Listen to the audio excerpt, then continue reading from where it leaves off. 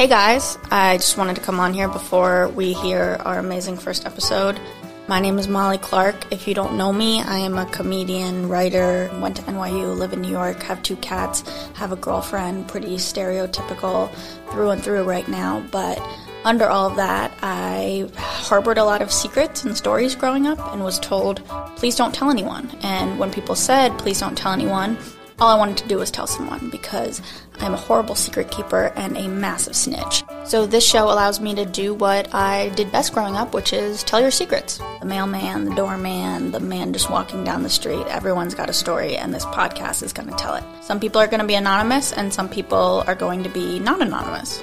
My goal is to provide these people a great space to tell their stories and secrets, and also for you as a listener to have an engaging and interesting experience. So I hope you enjoyed these interviews as much as I enjoyed doing them, and just but also tell everyone because we need this podcast to go viral.